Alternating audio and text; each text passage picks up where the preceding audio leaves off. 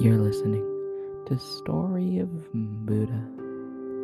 In today's episode, we'll be going over the fourth of the Eightfold Path, which is right action.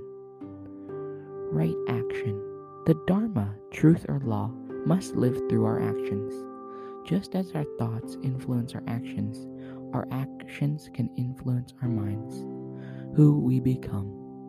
As such, Buddha recommends that we do not harm others, do not cheat, steal, or be dishonest, and avoid sexual misconduct, and to help others to live life of similar values.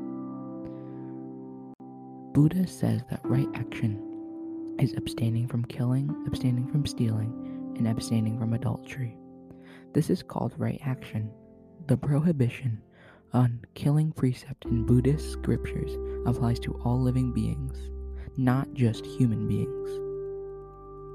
That is all we have for today's episode of the Story of Buddha, and we'll see you in the next episode.